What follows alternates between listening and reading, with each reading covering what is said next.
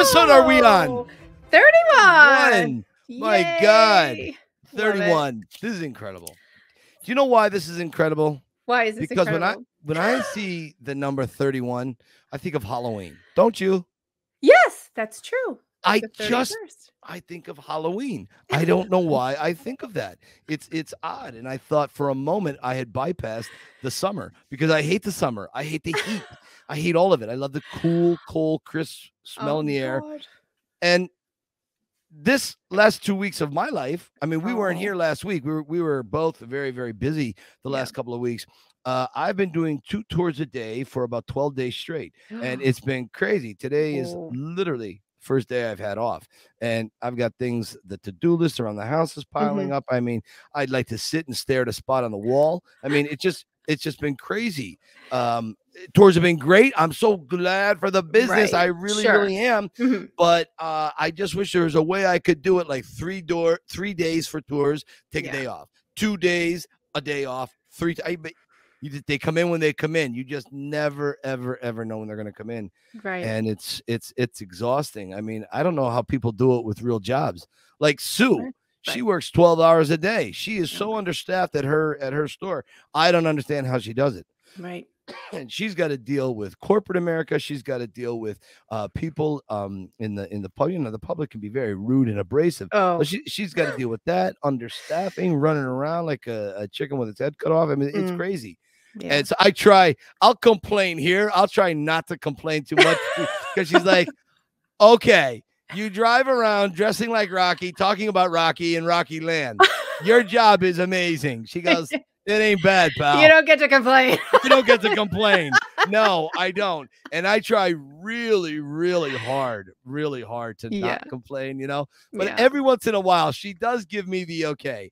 She's like, no, she goes, I get it. You know, there are certain things. I mean, because it's all relative, Stacey. Sure. Right? It's all relative, you know. It like for you, for example, you were out of town for a little bit. What have you been up to? Yeah. Well, I mean, as I was going to say, I mean, even though you're doing all that, it's still hard work. It's still tiring. And I'm sure, tiring. You know, and you've left me messages just being stuck in traffic and you're ready to pull your hair out. I mean, that's annoying. But no, Tennessee was great. It's beautiful. Nashville, of course, my daughter's down there at school. So always so nice to see her. But you know, we did our house shopping and it went great. And I guess what we got out of the trip the most is that we drove everywhere from Nashville to south of Knoxville, all around Chattanooga. Nashville's getting bogged down really, really fast because there's like this migration of people moving south. Yeah.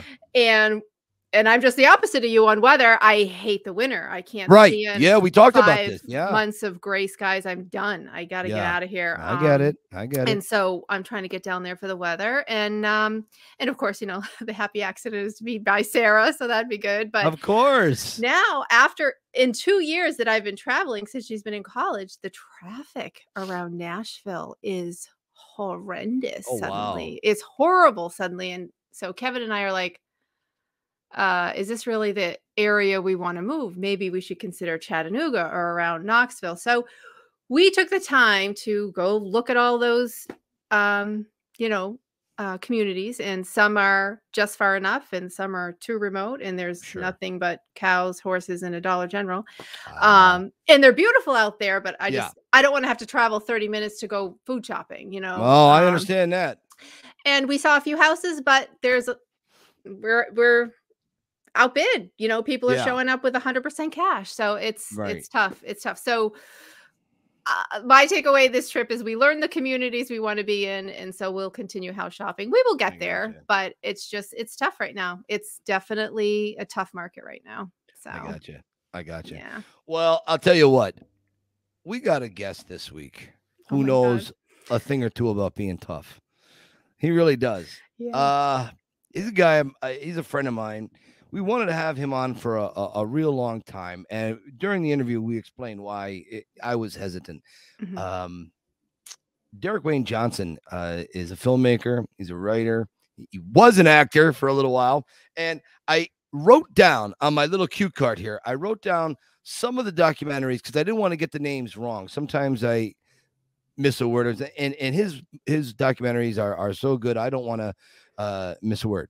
King of the Underdogs, about John Avildsen, and who was his mentor and really filmmaking idol. It was his Spielberg, really. 40 Years of Rocky. This poster right here. He worked with Sly on that to bring that to light. It's a half-hour documentary, and you can see these on Amazon Prime as well. He did Stallone, Frank, that is, which is a very interesting documentary about Sly, about the Stallone family, specifically Frank, and Frank's highs and lows and in-betweens. And it's quite fascinating. And you get to see a side of Frank Stallone I think a lot of people will be surprised at. So check that out. And the big thing, imagine this. Sly calls him up and asks him to edit the documentary of the making of the re-edit of Rocky IV this past November. Yeah. And Derek did an amazing job. It's actually on YouTube for free. You can go watch it on YouTube, this documentary. And so, you know, with that, Stacy, let's just pick up in the middle of the interview where we started, the opening sentence. Have at it. All right. I'll go get him. I'll be right back. All right. Derek, I can happily say that you are one of the, when it comes to beards and facial, the only one above you is Chuck Norris. It is you and Chuck Norris. You wear that so well. I've been growing scruff now. This is about 6 months. I got nothing. Wow. How long does it take you to grow that? Well, this is just because I haven't shaved in I don't know how long, but you have more hair on the top of your head than I do. So it evens out, you know. It evens out. Yeah, you ought to see my back. I don't know what happens when we get older. The hair just starts growing. I'm like Brundle Fly. Remember, what was that with Jeff Goldblum? Right? The Fly, yeah. It's disgusting. I don't know what happens. You know, what? Take the Rocky IV fake beard. Right. Put it on and you're good. You're good. I'm good. You know, Derek, that is so funny that you said that. I just enlightened someone on the tour just a few days ago, and they had said, "Oh man, you know, Stallone was so smart to grow that beard going out to Jackson Hole, Wyoming." I said, "Well, not exactly." And I had gone through the scenario, and they were crushed that he didn't grow a beard. I said, "No." Sly said, "He said I couldn't. It was coming in patchy. It just wouldn't come in." So we had to go to beard. Well, I want to say real quick, sorry about the audio problem a second ago. But Stacy, it's nice to meet you. We haven't nice to meet you too. Met. And Mike, just seeing your background, it just warms the heart. Thank you so much, brother. You know, I love all you do. I do. This is not, I didn't just get these on eBay or, you know, I've had these for years. Okay. So it means a lot. And they are prized possessions I have here in my Rocky room.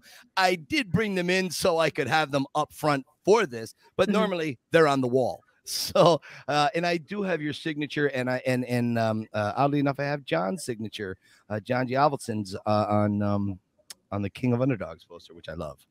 And I have Cue the Rocky music back on the bookshelf, just so you know it's there. See that?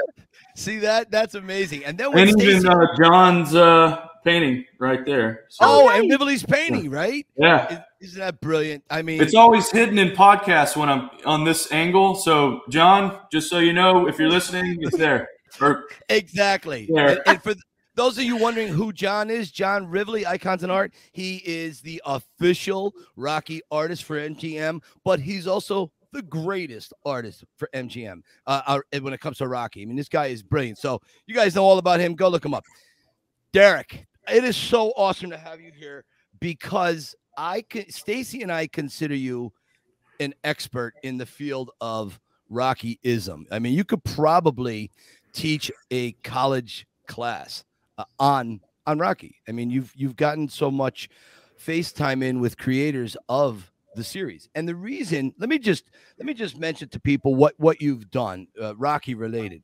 So you did a little documentary called King of the Underdogs. You did one called 40 Years of Rocky. You've got Stallone, Frank, that is, and you also were asked by Sly to edit the Rocky IV documentary. Derek, I mean, what a list in the Rocky world to be a part of. When you think about that, how does that make you feel?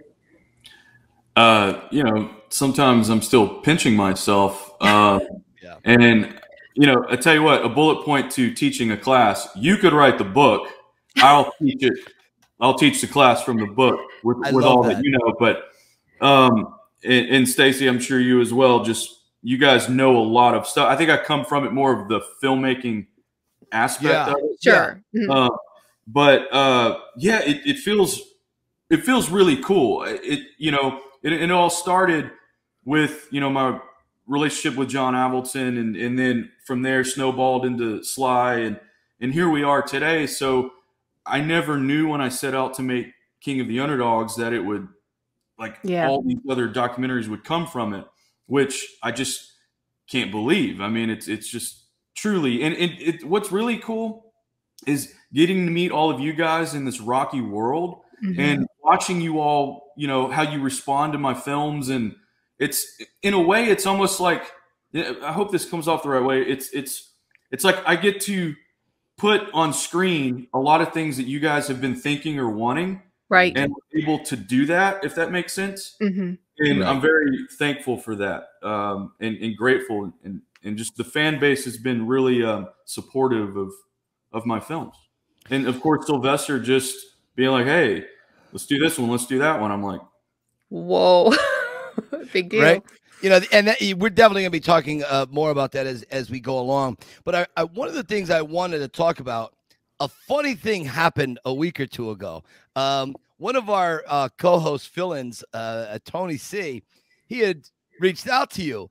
And not that I didn't want him to reach out to you. It's just people have asked. Stacy has had numerous requests. Yeah. Why don't we get Derek on? And I go, he's doing his thing. Let him do his thing. And she was like, wait, you guys have issues? I said, no, I love the guy. I said, he's just doing his thing. And I never really shared kind of what I knew through conversations with you. And it turns out, on one hand, it's a blessing to be somewhat of a Rocky, Karate Kid, Stallone documentarian, but it can also be a bit of a pigeonhole curse. Would you just tell us a little bit about that and how it's affected you? Because I didn't want to bring you back into the Rocky universe, because I knew on the surface you were trying to break out of that mold, and I didn't want to drag you back in. I wanted you to be our first guest on the podcast. Right. Tell us how it's helped and hurt. Thank you for that. And for the audience, if you don't know, Mike and I are really close. We've been friends for probably 8 years at least, but we didn't meet until about 3 years ago in person. So we do share a lot of communications in that sense. And so what Mike is saying is, yeah, as a filmmaker, see, I'm talking to the Rocky fans right now, okay, as a whole. So, because this is the Rocky Files. So as a filmmaker, I'm a huge Rocky fan, obviously. But to what Mike, you're saying is, I also have to pay bills, and I also have to make other films. So what happened is John Avildsen was a friend of mine and my mentor, my directing influence. So I made a documentary on him, and again, Sly and etc. started giving me more work in that realm, which I'm completely grateful for, and blows my mind. What also happens is, if I want to go make a feature film or a horror film or something that's not Rocky, Stallone, Karate Kid, Avildsen related, it started becoming to where I was almost pigeonholed as a Rocky, Karate Kid, Stallone, Avildsen documentarian. Even the word documentarian was starting to become a problem for me, because I actually had, I won't say his name, but a very, very big Hollywood producer that we all know his films was kind of courting me to direct a feature. And he literally says to me, he goes, how do I know that you're not just, a Rocky documentarian? And that was a moment where it was like, oh no, because there is more to me, as there was more to John Avildsen and Sylvester Stallone. You have to branch out and do other things. So it's been difficult because you don't want to upset the fans, but at the same time, I can't just keep doing those types of films. Now, obviously, guys, if Sly was like, I want you to direct a Rocky movie or a Creed movie, or, you know, Zabka and Macho are like, hey, come do a Cobra Kai episode. Of course. Are you kidding me? Yeah. You better. Exactly. Like, I'm taking away your Rocky card if you don't, okay? Exactly. Absolutely. But it's been a struggle because I love Rocky and Karate Kid so much, just the whole Avildsen Stallone world, but I have to protect my brand.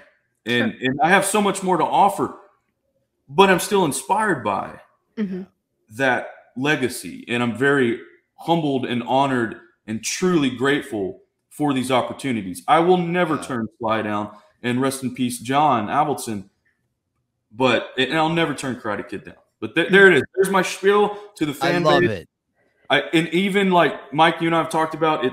Sometimes I have to, like, I'm inundated with Rocky as I'm like editing a Rocky. You know, for example, I edited the Rocky IV doc for like 5 months. Yeah. And I couldn't talk about it. And like, I'm seeing the social media, I'm seeing all these things. It's just like hitting me in the face. And then what I did was from there, when I finished editing that, I went and shot a feature film that's not out yet. Yeah. And it was like a palate cleanser. And Sly actually watched it the other day. He liked it.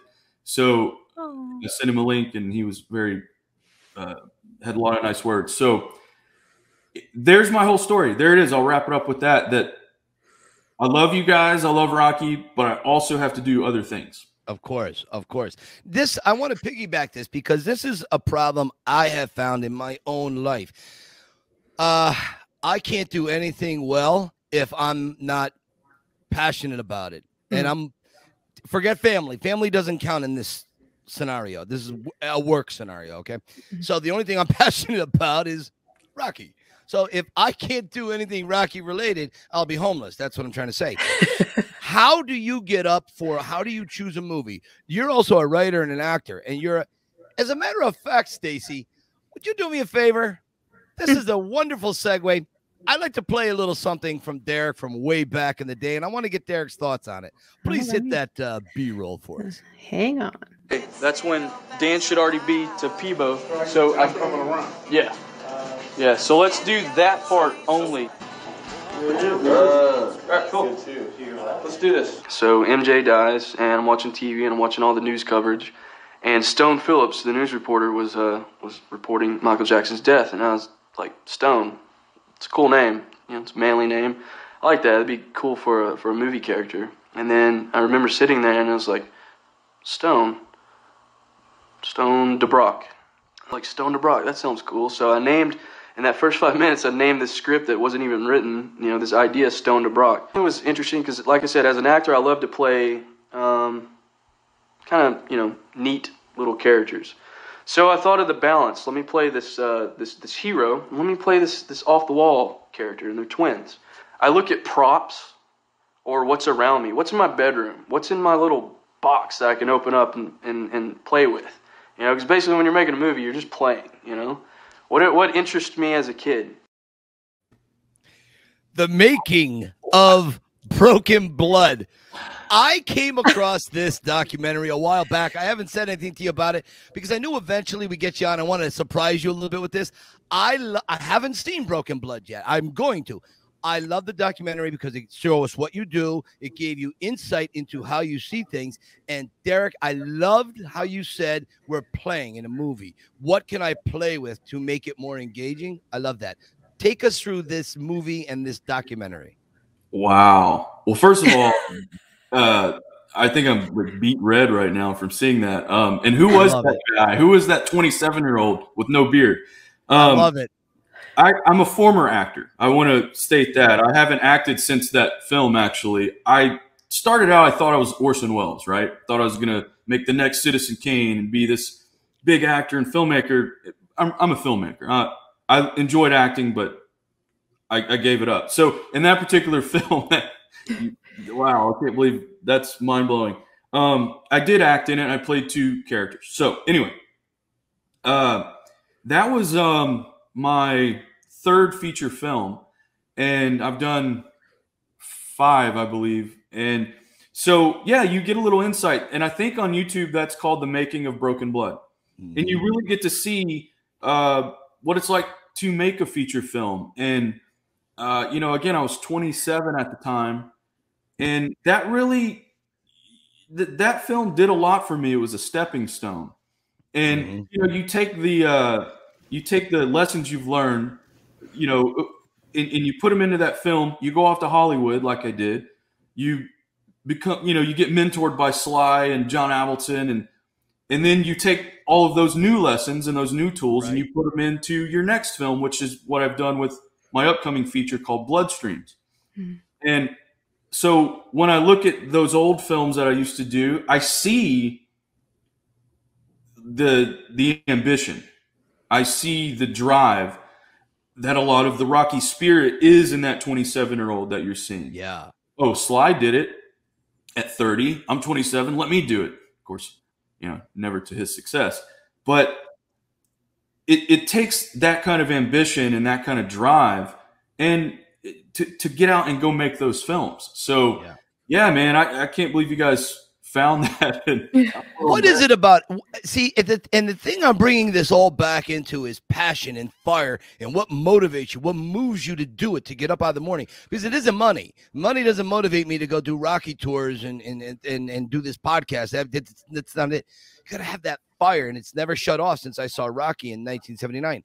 What is it for you? How do you choose a project? Do you write it? Do you go with a friend and write it? Like, or will you take it for a paycheck? And there's nothing wrong with that either. All of the above.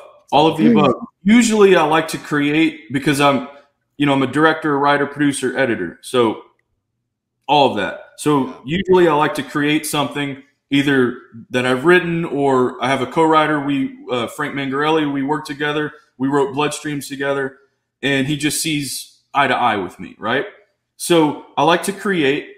With the documentaries, I came up with the idea to do the Avildsen documentary. It wasn't my idea to do Frank Stallone documentary. It was one of my producing partners, but the light bulb went off. I knew it was a good idea. Right. 40 Years of Rocky was Sly's idea. Bloodstreams was my idea. So was Broken Blood, etc. So you never know. Obviously, if I got an offer, like Sly offered me to edit Keep Punching, The Making of Rocky vs. Drago, of course. So it all kind of, now I've turned down a gazillion projects. Okay. I've been fired from a few. I've been rejected for several. So you just have to, if you believe in the story, if you believe in it, do it. If you don't believe in it, but the paycheck is nice, hey man, we all have bills to pay. It just depends. But what you saw in that was that hungry John Avildsen mentorship. I had not met him yet. I was hungry, and I went and made a movie, and the rest is history. We've had numerous conversations of how Rocky has affected people's lives. You're growing up. You're from Texas, right? Right.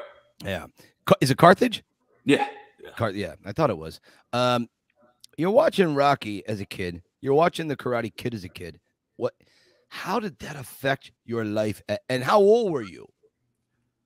Oh man, this just reminds me of Mike when we met in person for the first time. We were so jazzed and talked. We were. So it's good to talk to you about this stuff publicly. Man, okay. So, and thanks for sprinkling in Karate Kid there because it kind of goes to that Avildsen. Absolutely. It absolutely does. So the first movie I remember seeing in the theater is The Karate Kid Part 2. I was 3 years old, and it blew my mind. And Rocky was always there because, Rocky 1, 2, 3 were before I was born. Right. Rocky 5 when I was 2. Rocky 4 when I was 2.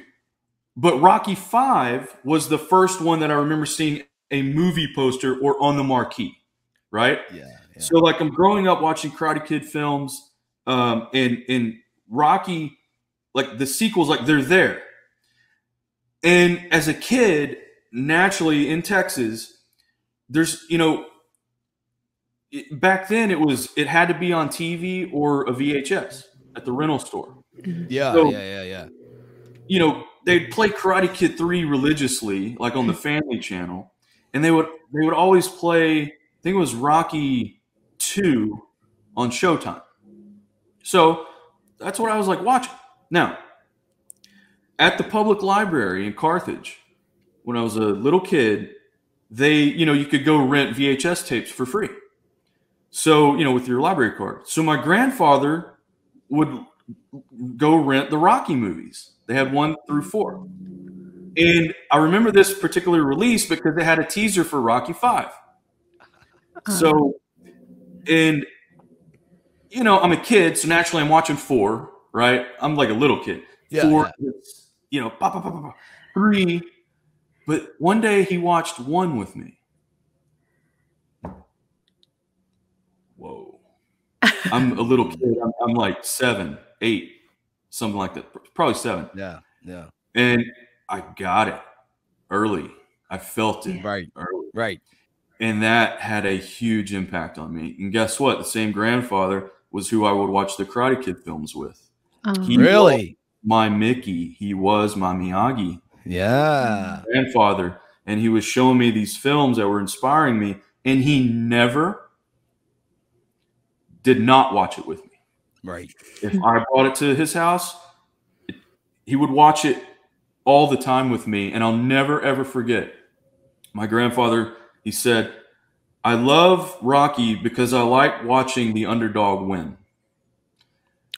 Remember, he doesn't win, as we all know, in 1. Right. But he does win. Right. Mm-hmm. And my grandfather knew that. And he instilled that in me as a kid. Mm-hmm. So, yeah, man. Take me through round 14.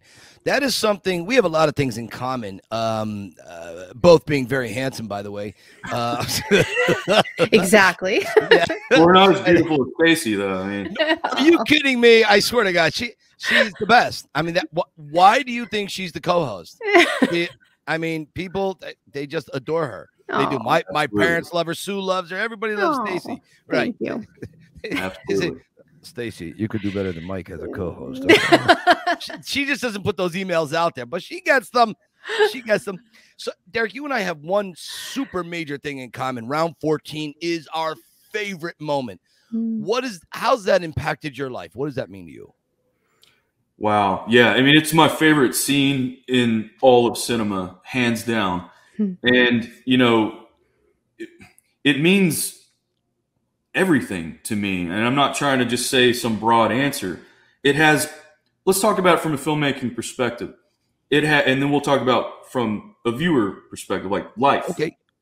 Sure. So from a filmmaking perspective, it has all of the elements that make cinema. You have your hero going down, the villain, even though we all know Apollo's not an actual villain. So the antagonist is going to win. The protagonist goes down. The mentor looking out for his kid is telling him to stay down because he's protecting him.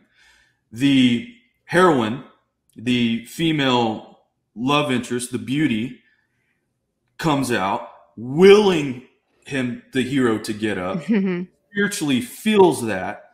He gets up. The antagonist sees it, is taken aback. The protagonist didn't listen to his father figure because I'm going to get emotional. Because now the boy, even though Rocky was 30, is now becoming a man, standing on his own 2 feet, fighting for himself, his soul, his love, who's come out, willed him to get up because she is his equal. She is not just the girlfriend. She's equally in there with him all the way. He gets up and he fights some more. Cinematically, and with Bill Conti's music and Avildsen's direction, obviously the performances, my goodness, Carl's face. It's everything you want in cinema. The close-up of Talia. Now, from a filmmaker perspective, it's literally perfect. Right. From a fan perspective, from a viewer perspective, from life, that's why we watch movies.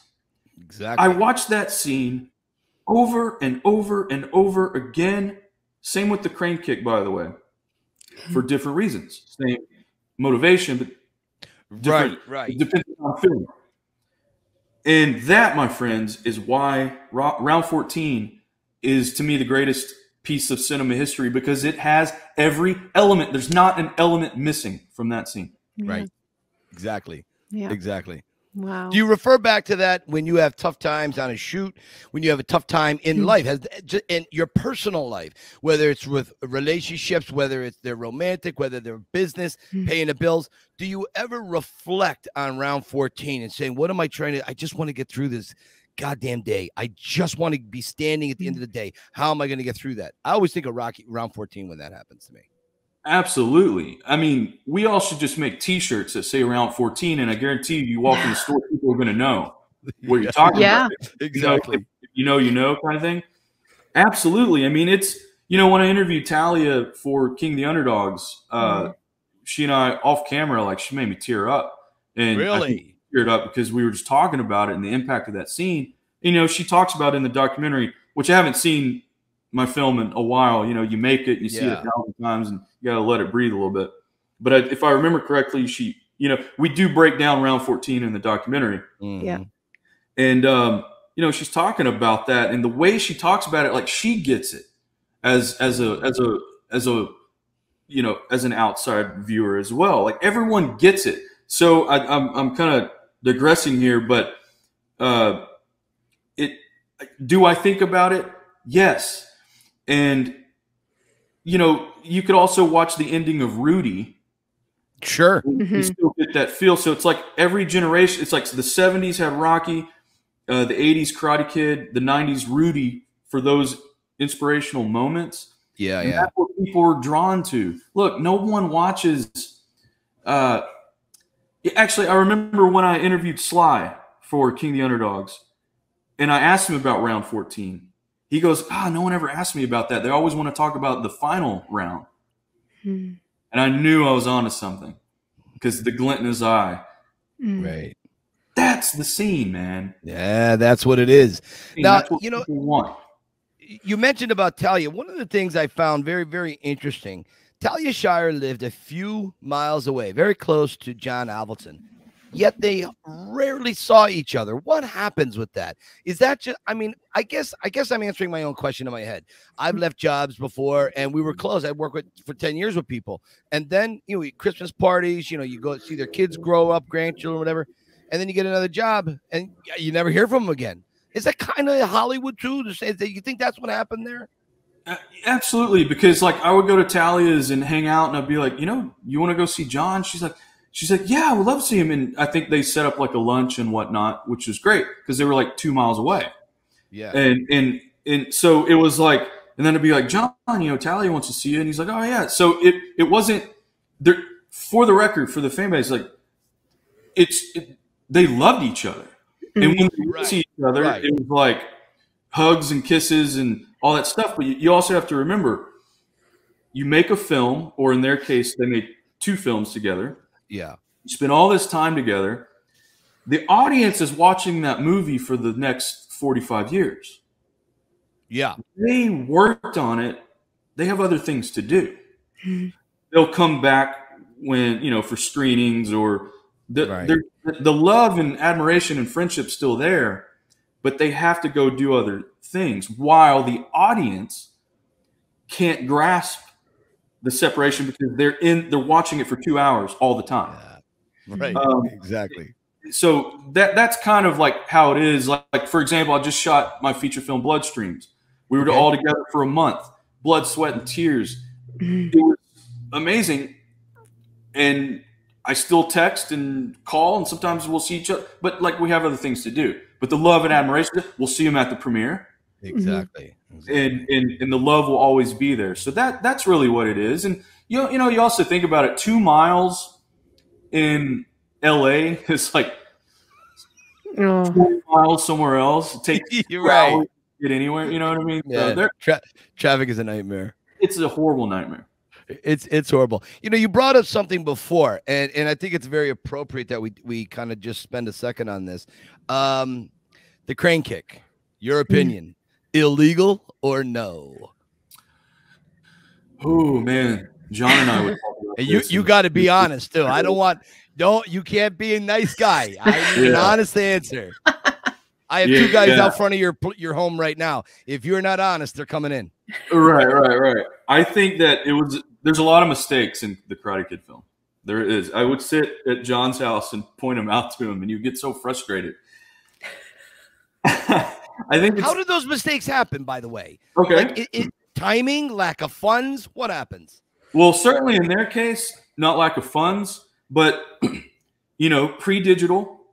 Yeah, they had playback and stuff, but it was just a different time. So you also have, a script supervisor who does continuity, things like that. And sometimes they miss things. You miss things in the editing room. So I'll give you a couple examples that I point out to John. And he was just like, you're a psycho. How do you see these things? And I'll answer your question. Right. So I said, John, did you notice the fog machines in the overhead wide when Daniel's running to the fence, running from the skeleton cobras? Yeah. He goes, no, I didn't. Now I do. Thanks. I was like, okay. I said, John, did you notice that Zapka loses his headband and Pat Johnson picks it up and then all of a sudden it's there again? He goes, wow. No, I didn't notice that. Anything else? I go, yes. John, did you notice that you crossed the line? And by the way, in film world, crossing the line, what that means is you have camera positions and there's an axis. So if you're shooting from this side, if you cross that line with the camera, it flips the image to where it can throw the audience off. You never want to cross the line. You always want to shoot things from an axis point, right? Well, when Daniel raises up to do the crane, for a couple seconds, John did cross the line and shoots from a different angle. Gotcha. And he goes, Derek, 30 years later and you're pointing this shit out to me, man. No, I didn't notice that. Now I noticed it. Because I've seen it so many times and he walked away from it to go shoot other stuff. Sure. So, but it also works. It still works. Sure. Oh my God. Of course it does. So to get to your question, I think it was a mistake. Not that he did the crane to the face. I think that the line that they say about giving the rules, that was where the mistake was. Okay. You see what I'm saying? Gotcha. So if that line were removed, where they're like, then the crane would be totally fine. Dramatically, it works. Dramatically. Right? Yeah. Just like that story Sly says about Kirk Douglas playing Troutman, and he walks off because dramatically it works to kill Rambo. Dramatically, but then it's like we can't have 7 sequels, okay? There's potential here, Kirk. I'll never forget when Sly told that story. It's a great story. That's happened. I remember in Rocky 5. Rocky goes to Russia. His kid's like 7. And he comes back in Rocky 5, right? Rocky 4, he's 7, comes back 8 weeks later, kid's 15. And so I remember on the set of Creed 2, Sly and I were out front. He was having a big stogie, and we were talking about it, and it was very jokingly. There was no accusatory night. It was just a lot of fun. Yeah. And so I mentioned this to him, and so he takes a big, on the stogie, blows the air up, and he leans into me and he goes, "You're thinking too much, Mike. Just enjoy the movie." I thought that's perfect. That's exactly what. Come on, it's a movie. You just want to sit back and have fun. I get it. Exactly. And you and I have talked about how you're so good. And Stacey, I'm not sure if you do this too, but Mike really knows every frame and like what's in the background, the gun, things like that. Things, and I would be like, I'd be like, well, Mike, I don't know. Maybe you shouldn't read into it too much, because I see it. I'm a filmmaker. I know that sometimes. Right. But I also know sometimes like Kubrick would put Easter eggs in his films, right?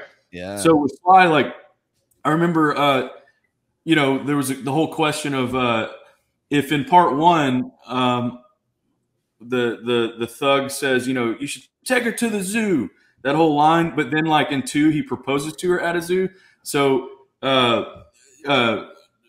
Ryan Rebalkin asked me that. So I asked Sly and I was like, yeah, was that intentional? And Sly goes, I never thought about it. I just thought the zoo looked good. I didn't think about it. First one, it just happened. I was like, exactly. Oh, okay, cool. I love that. You can't read into it all that much, but what makes it fun is when you do read into it. Yeah, and Mike, I know you do. Like with the gun, remember the gun? You and I talked about the gun, and finally Sly told me the story on where that gun came from and why the knives were in all over the apartment. And hearing that was like, wow, like I have this whole concept in my mind that, you know, Rocky had the gun. He was given a gun because when he went to collect money, guy didn't have money, so he gave him a gun. And I told Sly that, and he goes, that sounds pretty good, but that's not what it was about. It was so simple. It was just so simple. Yeah. But see, that's what I love about you, Mike, is your deep dives are so like, because I guess the point is you did do a deep dive and then you got your answer. Yes. You know what I mean? And in the documentary, I think in Kings, you talk 40 years. Yeah, right here. 40 years of Rocky. Was it 40 years where you say about the Ring magazine book, or was it the Avildsen King of Kings? One of the docs, you have it in there. You know what? I think what it is, Mike, is you and I have talked about that. Yeah. I think I don't remember if I actually highlighted it in a doc, but I remember you and I talked about it, that I asked Avildsen about it because maybe that's it. Yeah, because you see it early in the foreground, right, in David Thayer's office, and then a few scenes later, Apollo's reading through it. So I asked John, I asked John Avildsen, I said, you know, was that intentional? Because to me as a filmmaker, that's like, because I want to do that sort of thing. He goes, yeah, right. Foreshadowing. He said, I put it in the foreground. You see it. You don't know you see it, but you see it. Then it comes back later. So if you rewatch it, there it was, sitting on the desk or whatever. So that was totally intentional. Now I know, I love that, by the way. You tell a great story. You've told it to me, and I know you've talked about it before. Can you just touch on a little bit about the $1,000 story about you and Avildsen? I really love this, and I know you've said this several times, but I'd like to have our viewers hear this story. It's actually friggin' inspiring to me. Please have at it. Absolutely. And I'm open to anything and everything today. So just anything you want to know. Stacy's got her questions. We're only 20% in, 40% in. All right. I've got all day. So my day is dedicated to you guys. I love it. And audience, once again, like I can't tell you how excited I am to be here, because like Mike and I, and now Stacy, we just go way back. And when you sent me that book, I remember. So the $1,000 story. All right. So 10 years ago, 2012, I had film school under my belt, 2 feature films, acting. I was in some Hollywood stuff that, you know, I get 49-cent residual checks for. So I was hungry. I was working. I was doing it. And I was grinding, man. Like, big time. I was very ambitious. I was working on Hollywood stuff and independent stuff, but I just hadn't cracked the surface yet. So I'm 29 years old, and I'm about to shoot my 3rd feature film. And I would get on YouTube to kind of like listen to directors talk. And, you know, I remember that particular day I was like YouTubing a Sidney Pollack interview. And then I came across a John Avildsen interview from 1988. Mm-hmm. And John, obviously Rocky and Karate Kid, my equally 2 favorite films of all time. They both have the #1 spot. John directed both. Mm-hmm. So he was my hero, my influence, and I studied these films for years. Here's an interview of him. So I'm studying it and I'm getting motivation. And I look down at the username, or whatever you want to call it, on the uploader on YouTube, and it says Avildsen1221. And I go, somebody's a big Avildsen fan. And I clicked on it. And as I'm like looking through, I'm realizing this is the John Avildsen's YouTube page. He's got all the Karate Kid rehearsal footage stuff on it. And I'm like, whoa. And I don't know if you still can, but at that time you could send a message through YouTube. So I typed up this half business, half fan message, and I sent it to that YouTube account. The next day, and of course I put all my information in. The next day, I get an email in my regular email from John Avildsen. Wow. And it says, "Yo, Derek, what can I do for you?" And I'm like, now this is like huge. This is my Spielberg. Okay, so now I'm like, there's a lot you can do for me. And so we start up a rapport, and I'm hungry. So I offer him a script that I wrote to direct it. You know, why wouldn't I? So he goes, look, I get a lot of scripts. I get a lot of people that, you know, want me to whatever. He said, I'll tell you what, send me the script and a check for $1,000. If I like the script, I'll direct it. If I don't, you have my word that for $1,000, I will script doctor every page of this script. Script doctoring meaning he'll make it better. He'll fix it up, tweak it, give me notes. And he said, if that's worth $1,000 to you, send it. Here's my address. No brainer. Printed the script, wrote the check, mailed it in, and kind of went on to go start shooting my feature. I get a call on an off day. I get a call from John. And I answer the phone, and he goes, Derek, John Avildsen, get a pen and paper ready. Your script sucks. Let's talk about it.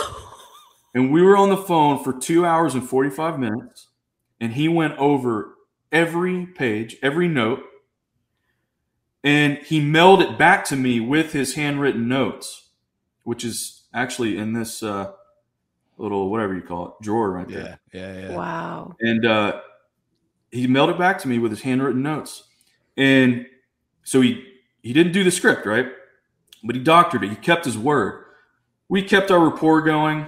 I was living in Shreveport, Louisiana at the time, where I was in the film industry there. And I flew out like 6 months later to meet with him in face-to-face in LA. And we meet up. We're together 3 hours. I offer him another script. He goes, I won't charge you this time. I hadn't even made it to the hotel yet after a 3-hour amazing experience. And he texted me and he passed. He's like, I read 10 pages. I wasn't interested. I fly home. I'm devastated. Sure. But I wouldn't change that meeting for the world. Right. And then it clicks. So I call him and I go, John, if I can't make a movie with you, I want to make a movie about you. Can I do a documentary on you? And he goes, you want to work with me, kid? You're in. Let's do it. Then I moved to LA. We started making the film. I find out a year later, like a year into production, because it took us a couple years to make the film. We're sitting there, and I'll never forget. I got to set this up. He loved going to the Polo Lounge at the Beverly Hills Hotel, which is actually my favorite spot in LA as well. There's always celebrities there. We're sitting there, and one of my investors is in from New York, and Dr. Phil is sitting next to us. I'll never forget. And his wife walked. And John goes, did Derek ever tell you the $1,000 story? And she goes, oh, yeah. That was, yeah. Yeah, I go, yeah, man. Best investment of my life. He goes, well, what he doesn't know is, and I'm like, he goes, I didn't mean it. I didn't know he was going to send the money. He did it. He fell for it. And all of a sudden I get this script in the mail with a check for $1,000. So I said, shit, I better follow through with my word. That's great. I love it. I go, can I have that money back? He goes, no. Different deal. I mean, can you come on? Like, that is wow. Amazing. And that is amazing. My whole life. Yeah. You know, oh my God. $1,000 ever spent. Absolutely. I love that story. Serious. Can you imagine? And then here he is coming through on his word, and then you become great friends with him. You share so much emotional backstory when watching the Karate Kid, watching Rocky, talking about these things. To me, it's just It's an amazing, at that point in your life, there's so much more of your life to live yet. Your life has come full circle. It's like your first full circle almost. I just thought that was so brilliant how that came through. Now, you're editing the Rocky IV director's cut. Two things. First thing is, how the hell does Stallone not notice the boxing gloves are missing off Apollo's hands for all these years? And he says in the documentary, well, I'll have to go fix that. But he leaves it in. He leaves Apollo's naked hand in. And I'm like, how did he miss that? What happened? So I think, like, again, in editing, there's so many ways to make a mistake because you have hours and hours of footage. And back then, he's cutting it on a moviola, like physically cutting the film strip. Yeah. And then they digitized it from the master and edited it, the recut digitally. Gotcha. But you have to understand the amount of footage, the amount of time. Like, for example, and I don't mean to interject my own self into your question, but just a couple months ago, I finished editing my feature Bloodstreams. But right before I signed off on it, I noticed I could see a mic pack on one of my actors' backs because we hit it on the backside. 6 months of editing, I didn't catch it till I'm almost finished, right? And that's because I was just going through examining every shot. Now imagine you're this huge star on a moviola. I'm assuming you cut it on a moviola or something similar. And it's 1985 and you've got a deadline and you just get it done. Right. You're going to miss a few things and your editor's going to miss a few things. Sure. Why he didn't do it I don't know why he didn't fix it in the recut. But so, there's a lot of, even in Rocky IV, Drago throws a punch, but when it shows the close-up of the punch hitting Apollo, it's the opposite hand. There's so many mistakes you can make because you have all of the footage. And it's just humans making human errors. That's all it is. Right. Mm-hmm. Well, it's a good thing Stacy and I never make any we're perfect. Absolutely. My wife will tell you I'm perfect. I'm sure Stacy's husband will tell you she's perfect. So I have a couple of short questions. I'm going to turn it over to Stacy, and then I'm going to wrap it up with one or two short things. When you're editing the 4 documentary, do you giggle at all? Do you just giggle? Oh my God, I can't believe we're doing this. I was embargoed for a year. Right. It only John Hertzfeld, the director, Sly, and I, and a few others like the editor that's recutting it, and Sly's wife, John's wife, etc. Literally, just a handful of people knew about it. So while there's all this hype about the Rocky IV recut coming up, I'm the guy sitting here going, and I'm like, oop, can't add that. Got to cut that. Nope, that's not going in. And I'm working with Hertzfeld all day, every day, and Sylvester all day, every day. And it's like, I'm just doing this for several months, and I couldn't say anything. So I grinned a lot. And, it's hard work.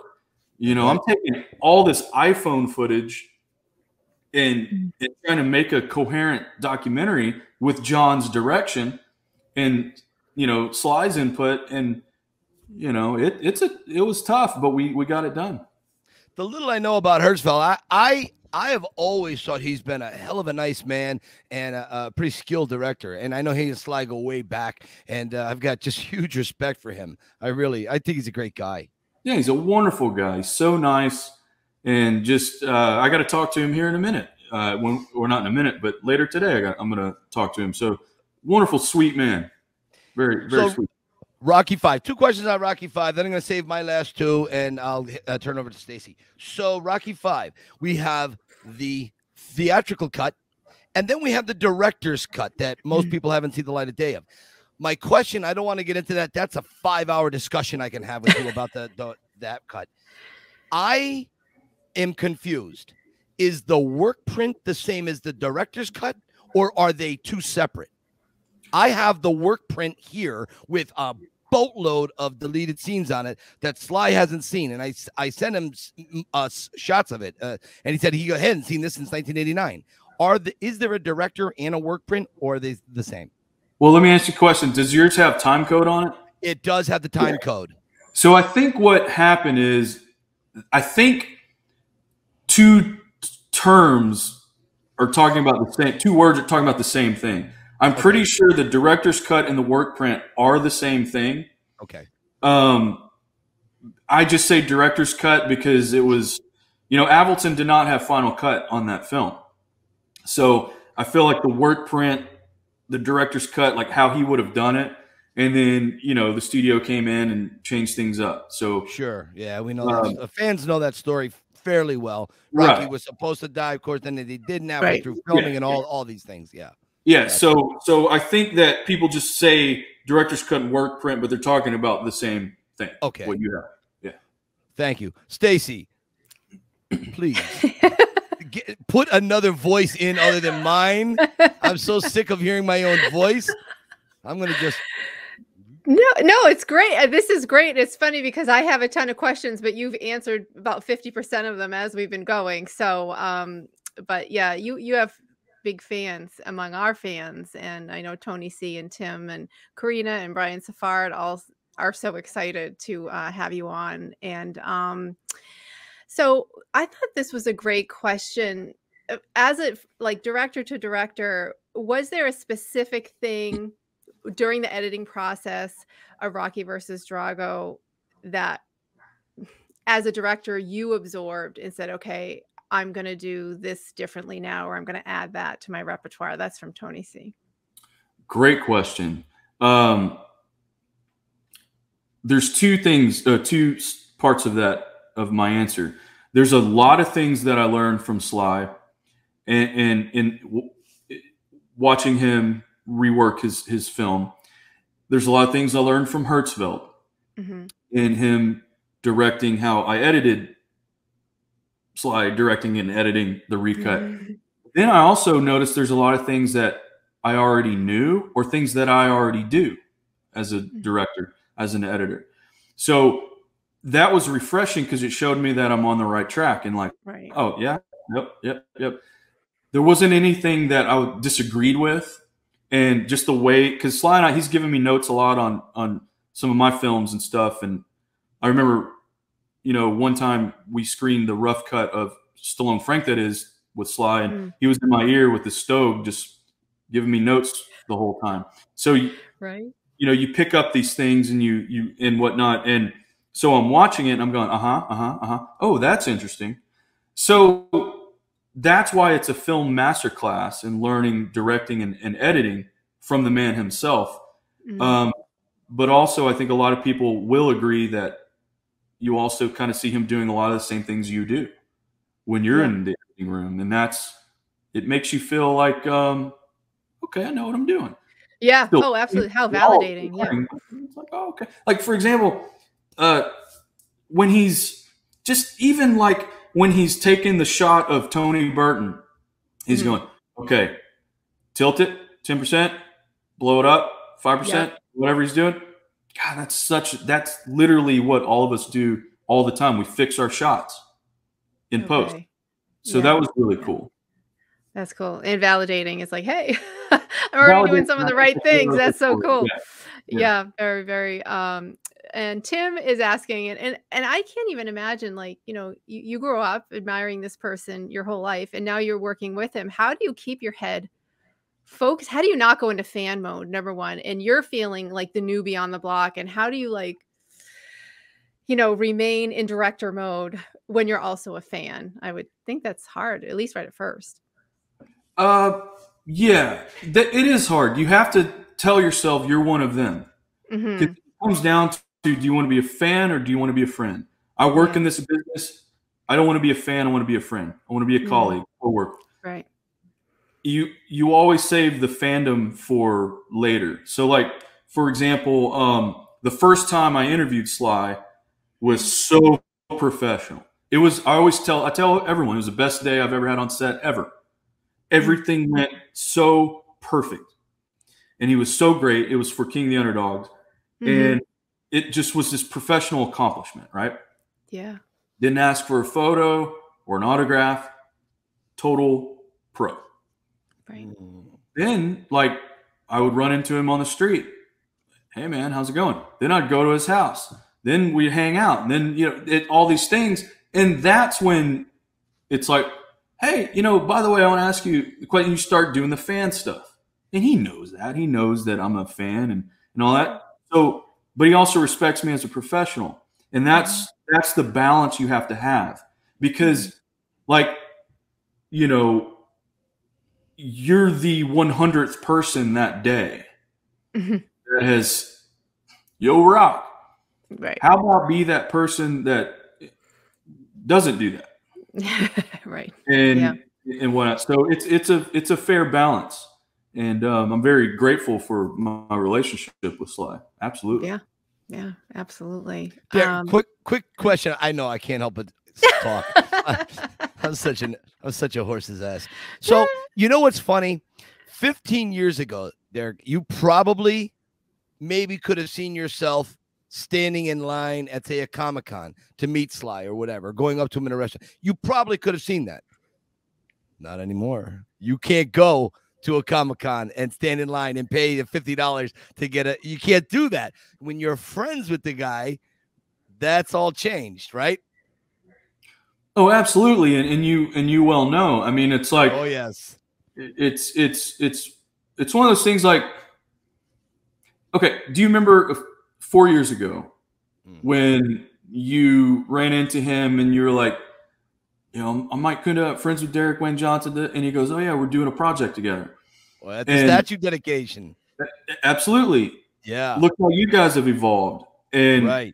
And so like that I remember the first time I ran into him after I interviewed him. Yeah. He was standing there talking to Andrew Dice Clay on the streets of Beverly Hills. So I just walked up to Sylvester Stallone and the Dice Man. And I'm like, hey, Sly, you remember me? I directed another interview. Oh, how's the movie going? Hey, Dice Man. Hey, how you doing? Or that sounded like, but whatever. And then, yeah. But I had a reason. Like I had a reason to go talk to him because I wasn't being a fan. I was like, hey, we worked together. Remember me? Yeah. So now, Mike, you're feeling that too. It's like, oh yes, you're like, how is this happening? And why is this happening? But then at the same time, you go, of course this is happening. Yeah. Like I deserve this. I earned this.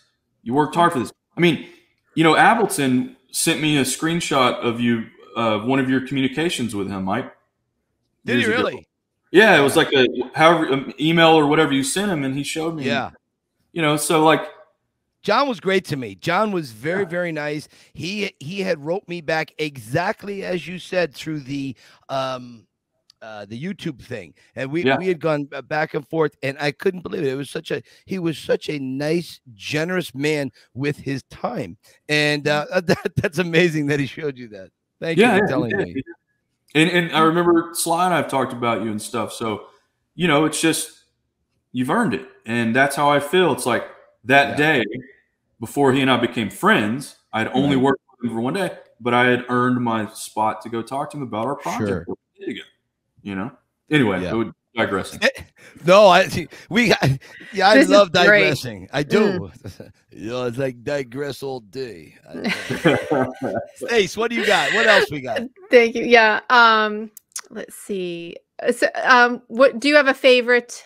Oh, I loved this question. If you were given the opportunity, this comes from Austin. If you were given an opportunity to direct any Rocky film, which one would it have been and why? Oh, of the existing ones? Yeah. Part one, hands down. I think that's a given. So let's take it further because that's a given. Let's go the sequels, right?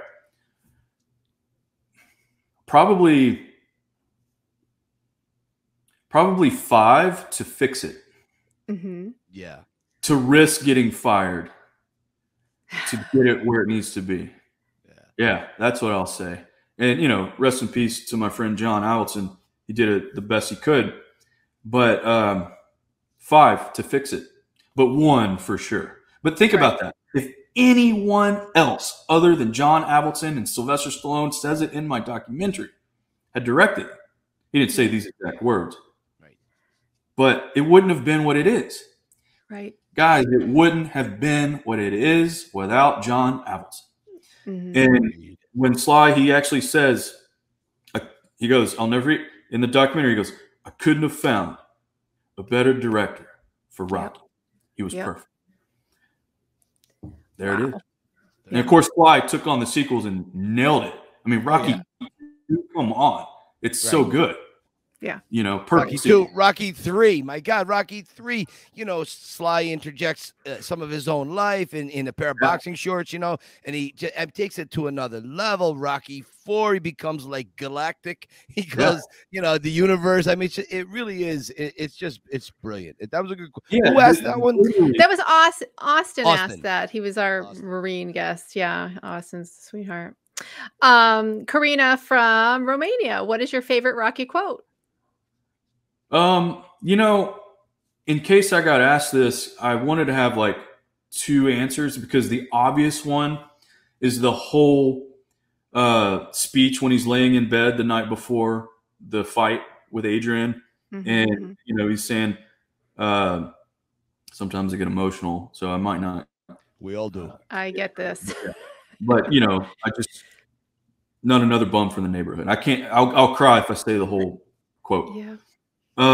Because don't we all want to prove that we're more than that?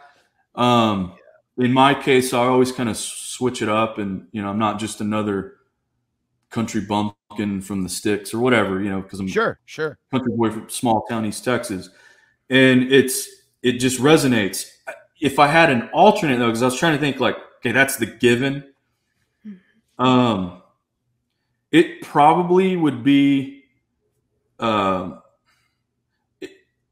something that either Paulie or Mickey would say. I'm not going to just throw one out there, but like something, because they had really funny lines. Yes, they did. Yep. Even like the guy, you know, the bum that broke the mirror, like things like it's so funny. So funny. The best. At the split of a razor.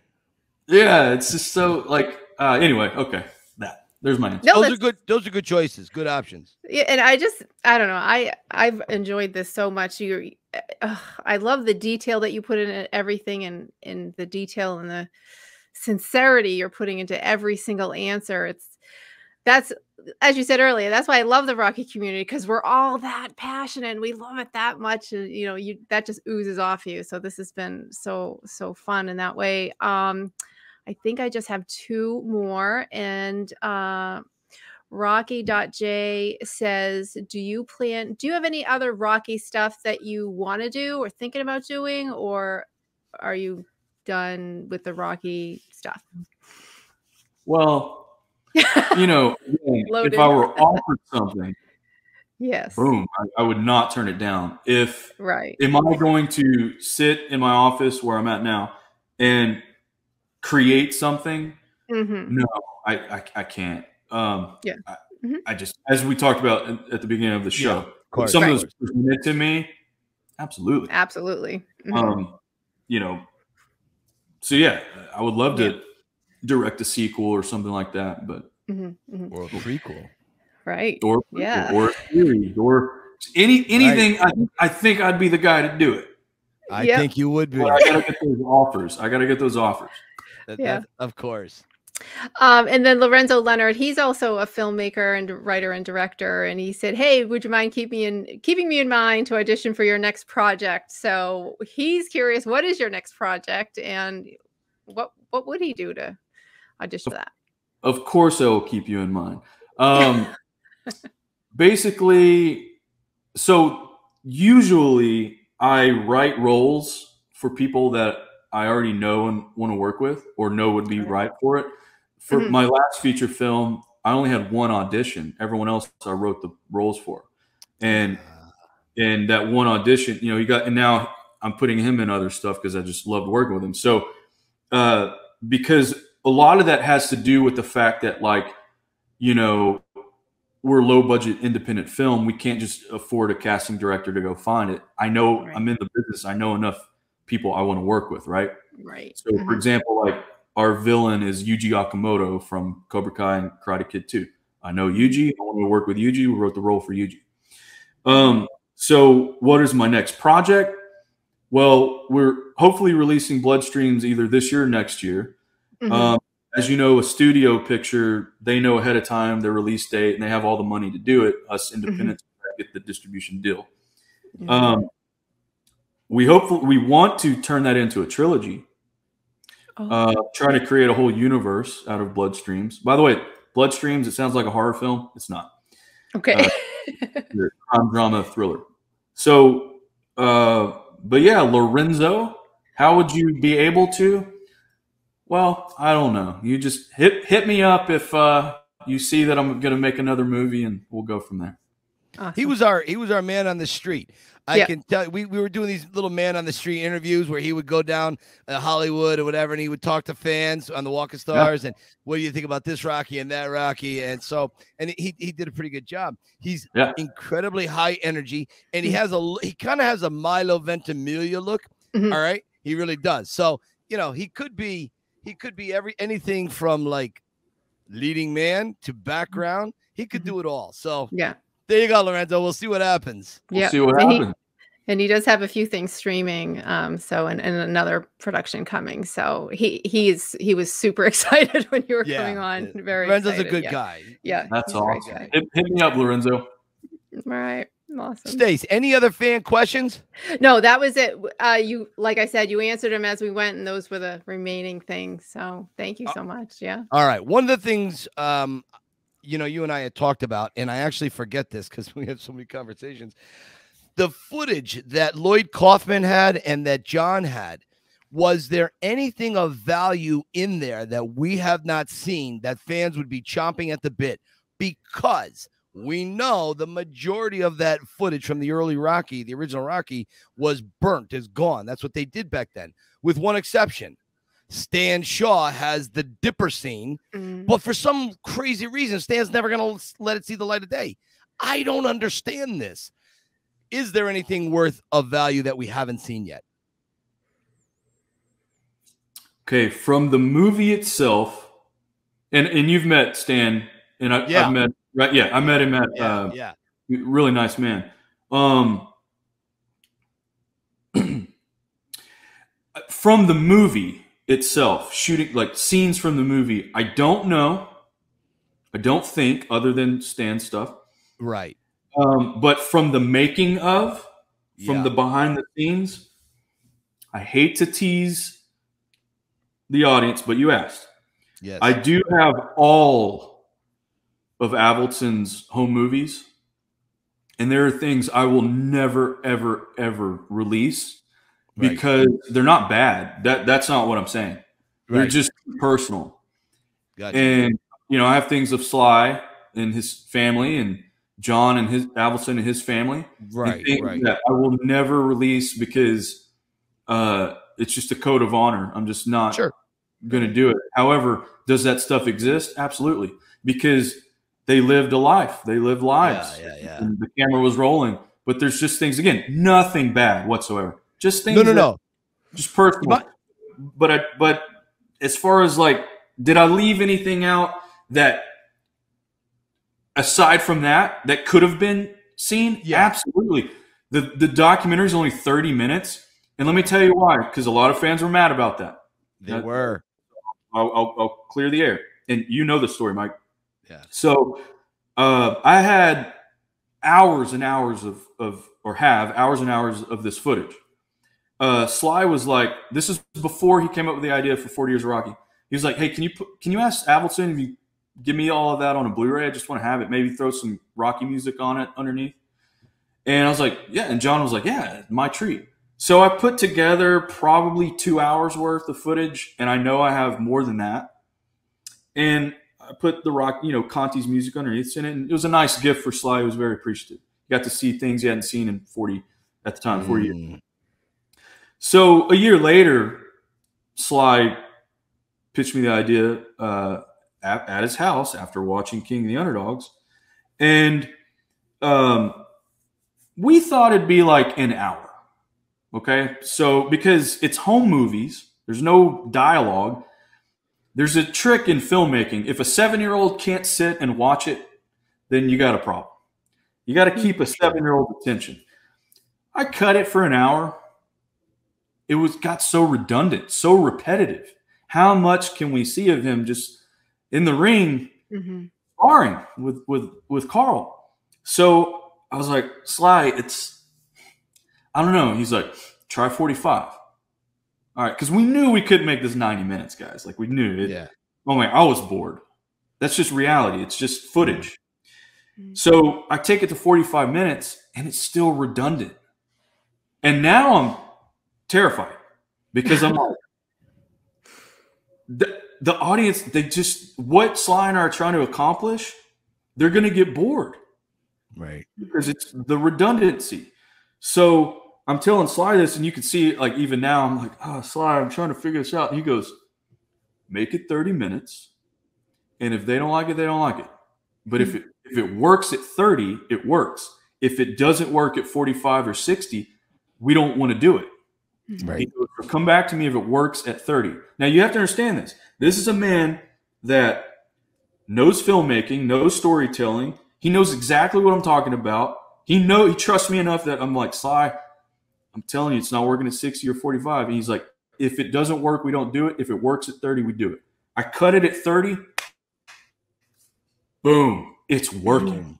So I'm like, Sly, yes, now there's nothing redundant. And he goes, right. All right, let's do it. And so we did it. He did it in one take, as you know. And I had him record an intro and an outro for me. That was the only two things that I needed from him to make sure I got. And we worked on those a couple times. But everything else, the meat of it, is one take. I gave him notes the night before. As I've got my headphones on, it's on the screen. I'm listening to him. I'm watching him. I'm looking at my notes. He hit every note. Brilliant. Marking it out. So, fans, that is why 40 Years of Rocky is 30 minutes. Trust me, it didn't work at 45 on. Mm-hmm. Gotcha. There it is. For the record. For the record. Mm-hmm. All right. Best advice you got from John. Best advice you got from Sly. And any advice you got from Frankie. Wow. Best advice from John. That's a loaded question. He always said, have an opinion and stick to it. Now he also said, now Derek, remember, I got fired a lot because of that. Yes. But he said, have your conviction. And he also said, learn how to work it. In other words, stand your ground. You might get fired. If you know you're right, you're right. But he said, but have a little bit more finesse than I did and play the game. Because look, you have to think about it. A studio has all this money. They've chosen you. You have a vision. They have a vision. Yes, put your foot down. Hopefully you'll win. But he said the trick is, and Frank Capra, the great director of It's a Wonderful Life, etc., told me this, it's in the documentary, make them think it's theirs. Make them think it's their idea. If you make them think your idea is their idea, now you're going to get to do your idea and you won't get fired. Best advice from John Allison. Wow. The best advice from Sylvester, so much. Not that there wasn't much from John, but sorry. Okay, give me 5 seconds. There's so much in my brain right now. Take your time. Take your time, yeah. I can juggle. I can tell jokes. Yeah, there you go. From a filmmaking perspective, he really just gives a lot of really good notes. Mm-hmm. And like I said, the anecdotes to where he's like in my ear smoking a stove and he's just giving me notes and stuff. I don't want to just say one thing that he's told me because there's so many inspirational Sylvester Stallone quotes out there and advice, all this kind of stuff. Every day on Instagram, he's giving advice. Mm-hmm. So let me give a unique answer in the fact that all of the notes, advice, inspiration, things that he has said to me. I mean, he told me one time, he said, Derek, you have the soul of an artist. Nice. It wasn't advice, but it was very complimentary. Validation, a huge validation. And so I'll take all of those experiences with him. Yeah, right. And I'll keep it here. From Frankie. Oh, Frank. Frank he's a bachelor, right? And I almost was married a couple of years ago, and it didn't work out. And he knew her, and I was very upset. Mike, you met her, yes. And the engagement fell through, right? And I'll never forget. Frank said, he said, "Never give up your homestead for a woman." He goes, "Never do that. You should know by now. Look at me, Derek. I'm happy and I'm okay." And he said, you never give up, you never uproot for a woman, because this is what they do. Now, clearly, guys, he's not serious. He just was trying to inspire me to kind of like buck up. You'll be fine. Right. But I got relationship advice from Frank Stallone. So from the Frankster. From the Frankster. I'll never forget that. And he was trying to cheer me up. Nice. Frank, I have Frank was Stacy and I were just talking about this, and oddly enough, this is so funny. My wife and I were talking about Frank last night. Frank really was one of the first people that I met in that inner circle during Balboa. I was just a little boy, that old Tom and Jerry cartoon with the big bulldog and the little dog that's nipping at his heels all the time, right? And so here I am in Kensington. It's about, 5 o'clock at night. Sun's going down. Sly just arrives where he's going to film the with Lil Marie at her house there. Yeah. And I'm standing there with this black and white painting, and Frank is the first one to see it. And he comes right over to me, and that was my initial. We just started talking, and he had filmed. A lot of people don't know this.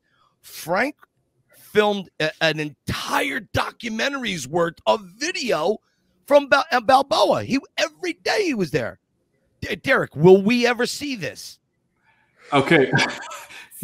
This kills me that we can't see this. Okay. I don't think he'll be mad for me saying this, but the camera that he used, one day I'm at his house and he goes, it's obsolete, right? It's a little mini DV camera or whatever. And he goes, "Derek, like I have so much footage from Rocky Balboa. Like, can you get this to work?" And I'm like looking at the camera and I'm like, "Oh, this is broken." And do you have the cord? "Oh, I don't have the cord." It's like, "Frank, I gotta have the cord. I don't know where I put it." So it's like, "You have the camera, the tapes, and no cord. I don't know what to tell you." So he's like, "All right, let me see if I can find a cord." We couldn't find a cord for it. So like I have held the footage in my hand and could not access it because I wanted to use it for the documentary.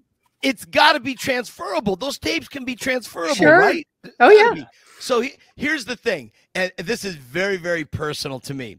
Frank has Sly signing my painting. He has this look of me, and he has Sly signing it. And I'm just like, not to mention, I want to see all the other stuff. I want to see all the behind-the-scenes stuff of Balboa, because we all know Balboa changed not only my life, but a lot of other people. Balboa took my life and took it headfirst skidding into a whole freaking other direction. I mean, it's crazy. Right. Jesus, that's just amazing. Anyways, Frank was so kind and generous to me during the filming of Balboa. For like 4 days, I think I was on set inside the Victor Cafe, and upstairs, Frank was the one who talked to me for hours and hours and hours. We talked about behind the scenes stuff at Rocky 3. We talked about how he was telling me, he goes, "Oh, my brother's hands, he broke he has these little broken fissures on the back of his hands from punching Clubber Lang." He said it really gives him a lot of discomfort. And then Frank would sleep on this leather couch with his cowboy boots on. And Frank is the biggest snorer. I would be sitting in a chair next to him, right? And you could hear Sly downstairs barking out orders and whatever. It was amazing. It was an amazing experience. And Frank would wake up and he goes, "Hey," he goes, "You know what, Mike? Come on, let's get out of the coffee tent and get a coffee." So we go down to the coffee tent, we get a coffee, and we come back. And he was very, very generous to me. He was. So I always, when it comes to that, I take my hat off to Frank. Oh, nice. Yeah. All right. So And I just want to say we just got a follow from Frank, so we were we did get a follow. Yeah, we got Frank. a follow from Frank, and I did a little dance. So how about that? Say I was very grateful to see him follow us. So that was great. Yeah, Derek, if this kind of doesn't apply to you, and then again, I guess it can apply to you. I don't know how you want to come at this next question, but I'll leave it in your hands. You got 30 seconds, my friend. You're in an elevator, and Sylvester Stallone walks in. What do you say to him? When's our next project? Nice. Nice. You don't need 30 seconds. You got 3. Succinct, concise, and probably one of the reasons why Sly really likes you. Right to the point. Well, thank you. Yeah, he's great. And no, that's probably what I would ask him because, we've done four together. He's appeared in 2, and then we've worked on 2 together. So yeah, I that's what I would say because I think that one time I was talking to Hertzfeld and I don't know, we were just how you just talk about things. I was like, you know what? I don't think Sly, I even have an autograph from Sly. And Hertzfeld goes, he's giving you more than an autograph will ever be worth, Derek. I go, yeah, I know he has. And it's true. Like I've had my elevator pitches with him. Sure. And, I probably annoy the heck out of him because I just, obviously I want to work with him again. But that's what I would say. I would say, when's our next project? And I would say it with total confidence and mean it. And hopefully something would come from it. One of the experiences you had, I'm going to let you go in about 12 seconds, but I did the one experience you had, it's I guess it's my personal thing I've always wanted to have with Sly. I wanted to sit on the couch and watch Rocky with him and talk about it. I know that the first Rocky, you went through clips of it. You watched it on, I think it was at his house. You watched it. I know you watched other things. You caught the end of First Blood at one point with him. To sit there on the couch with Sly and to ask those questions. For me, I'm all about the minutia. There's so many minute questions I have. I have a desk drawer filled with maybe 1,400 questions. Obviously, I'll never get a chance to ask them all to him, but there are some that just drive me absolute crazy that I'm fixated on. Forget global warming. This is what keeps me up at night. Why did Sly? Why for this one in Rocky Balboa? Why did he choose a Rambo M65 Navy military jacket? Why is Rocky wearing that? I couldn't even understand that. Then in Creed, he wears the same M65 military jacket, only it's black. Why did he choose a brown Irish tweed hat for Rocky Balboa and then go back to the Navy? I don't understand this, Derek. It makes me nuts. This is not an act right now. This is the nuts that goes through my brain that drives Sue crazy. I don't know.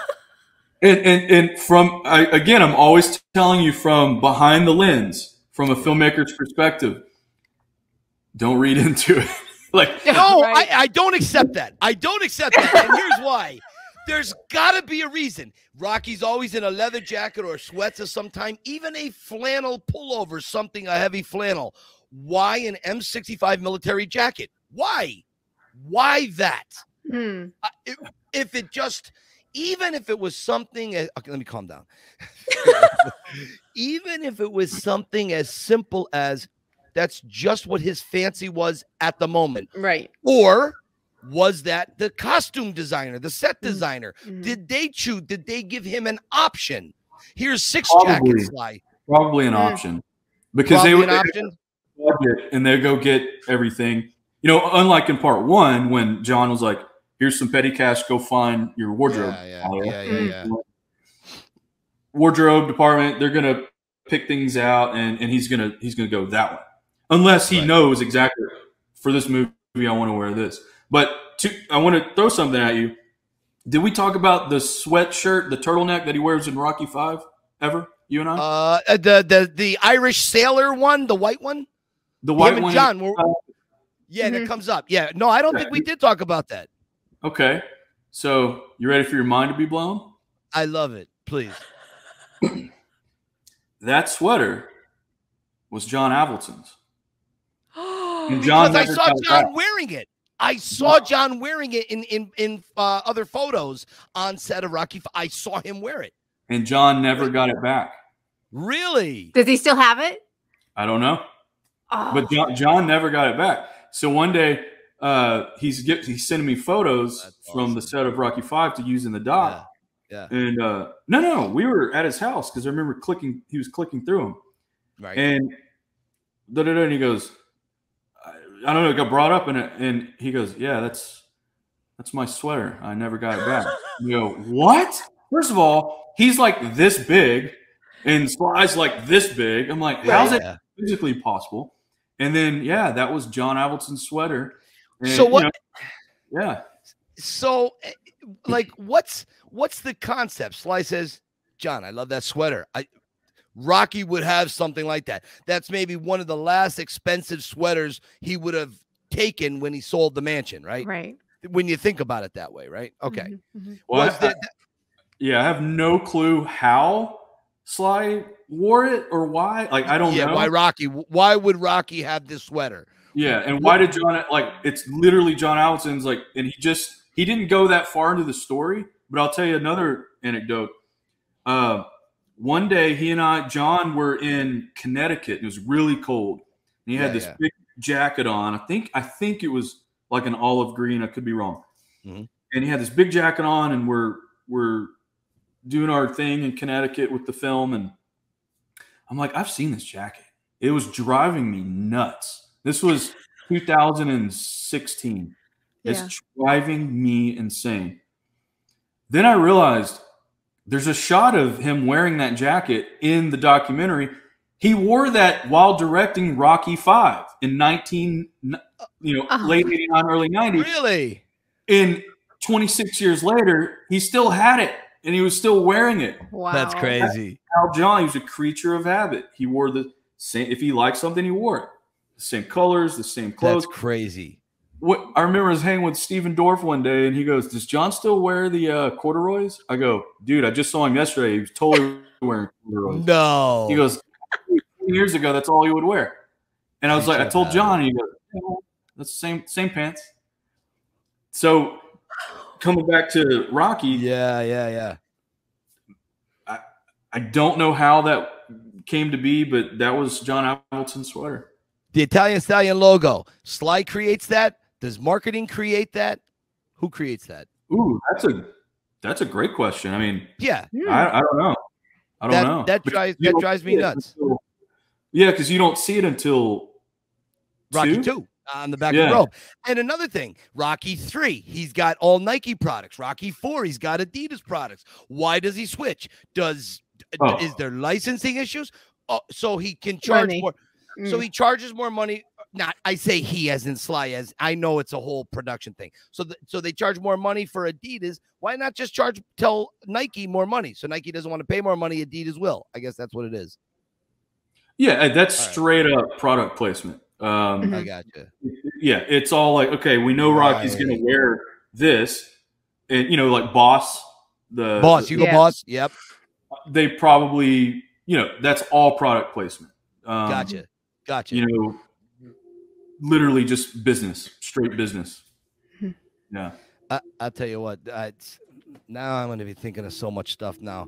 It's funny. Sly had I never asked Sly in all of our correspondences between Instagram, email, and text messaging. I've never asked him to be on the podcast. He invited himself on 3 separate times, right? But it just hasn't worked out timing wise. And I think eventually it will. But I'm wondering, maybe I should send him a text and say, Sly, you got to come on and let's just talk about the minutia. He said he would. Mm-hmm. Any tips on how to just reach out and ask him, right? At this point, just reach out and ask him. Well, yeah. I mean, another thing, and he will do it, by the way. But another thing that, because he's not going to say it if he's not going to do it. But another thing that fans were wondering about 40 Years of Rocky, they were like, "Yeah, it's coming out in the 44th year." That's because Sly pitched it to me in 2016. Mm-hmm. We didn't record it till 2018 because of scheduling and things like that. I'd seen him 1,000 times, like in that, but it didn't work out until 2018. And then, of course, distribution and dealings and all that stuff. It took another year and a half. But the point is like he did it, you know. Right. So it might be 2 years from now, right? But he's going to do it. Yeah, you know, or maybe he won't. Maybe he's. Right. There's so many things, but he wouldn't just say that. And you know, I threw your story back to 40 Years of Rocky because to answer your question, I had to wait as well. Yeah, and then he did it. Mm-hmm. So you never know. You never know. Oh, I know. It's my last question, and then I am going to let you go because I'm sure everyone's got to use the bathroom. I know I do. I've had 2 chai teas while I was sitting here. So, at the end of the day, are you happy with where you're at? Yeah, but and I've told Sly this.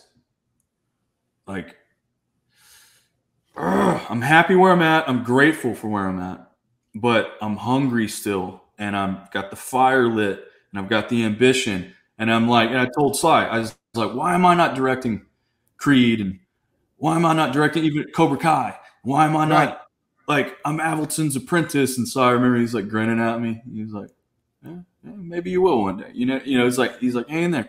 Like I'm hungry, so I'm happy, not content.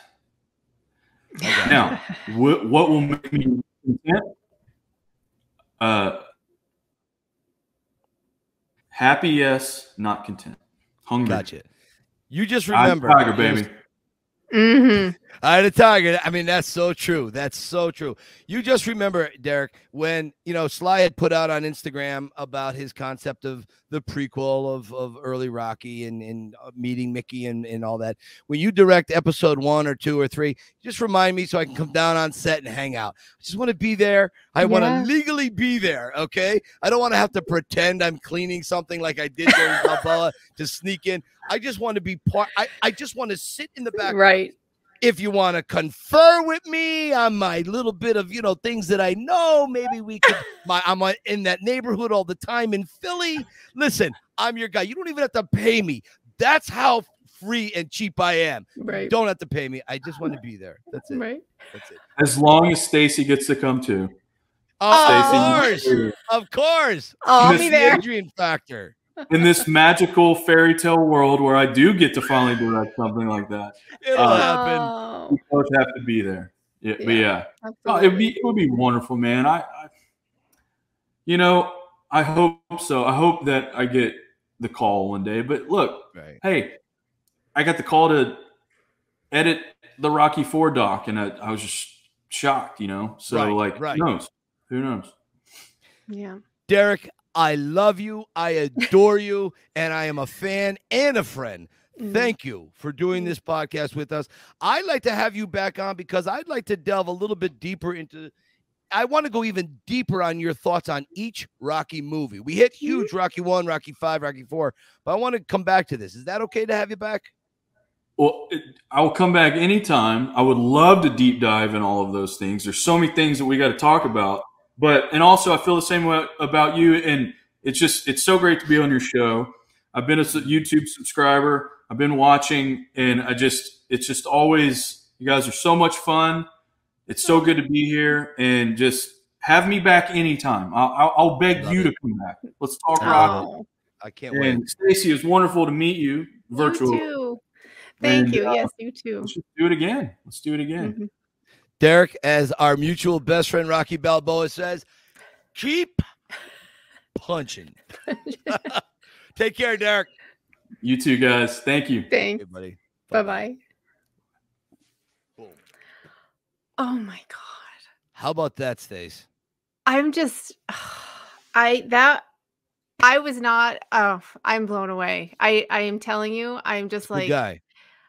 And I wanted to say that I'm sure he'll watch this episode, but I wanted to say to him, when I watched King of the Underdogs, I I was crying on and off of that entire documentary. I absolutely loved the reverence, number one, he has for Rocky and the impact that it has on all our lives. And I love the reverence that he had for John Avildsen's just style. And, they talked about how stubborn he was. But you know what? He had his vision. And when he said, Avildsen told him, have an opinion and stick to it. I don't know. I think he captured Avildsen so beautifully and put all of his achievements into this hour and 20-minute thing. It was like, I don't know. It was so inspirational and it was so well done. And I just think he mimicked Avildsen's style. Yeah.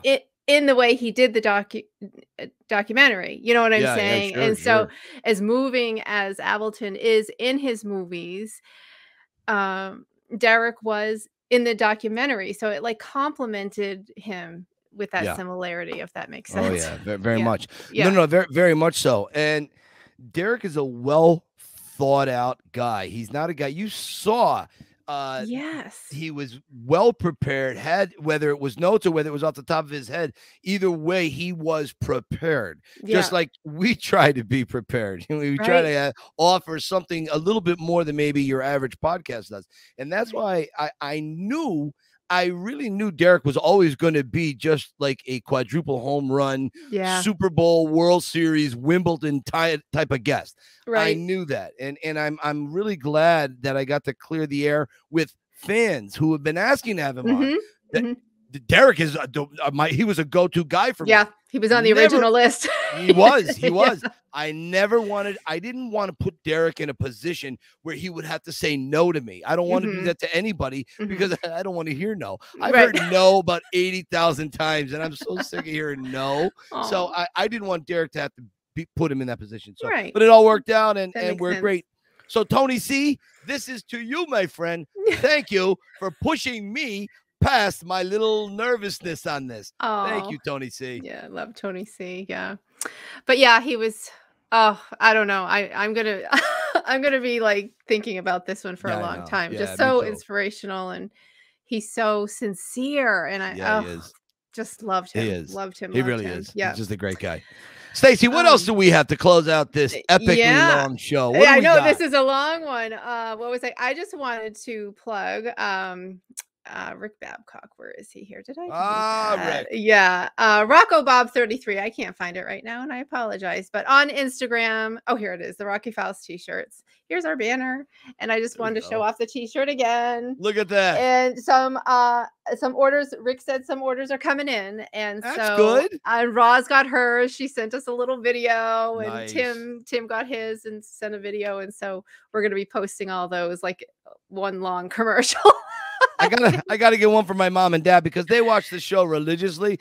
So maybe I'll put an order in for those guys, and then next time I go in, I'll record mom and dad wearing them or something. That would be kind of cool, right? Get mom and dad on here. Yes, I would love that. Yeah, so I think that'd be kind of fun. You guys can all go get those now.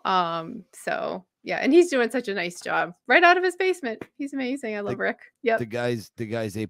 Stacey, if someone wants to find you, how can they find you? I am at Had Me at Yo because that's true. And the Rocky Files and You Were Wild Ones for my other men's mental health podcast called Stigma Does Not Define Us. I'm on there as well. Beautiful. You're looking for me? You can find me at the Yo Philly Rocky Film Tour on Instagram, and you can find me at TikTok Rocky on TikTok, but it's not T-I-K, it's T-I-C-K because somebody else had TikTok Rocky. So come find us, follow us, watch us, get a t-shirt. We don't get the money. Money goes to Rick to cover expenses. Eventually we'll put that towards something in the show and we'll really start doing some incredible stuff. Got some good ideas coming, people. Stacey, I think it's time to go to the bathroom. What do you think? Yes, absolutely. All right. Everybody, thanks for watching this very epic episode. Derek, thank you, my friend. We will see all of yous soon. Keep punching.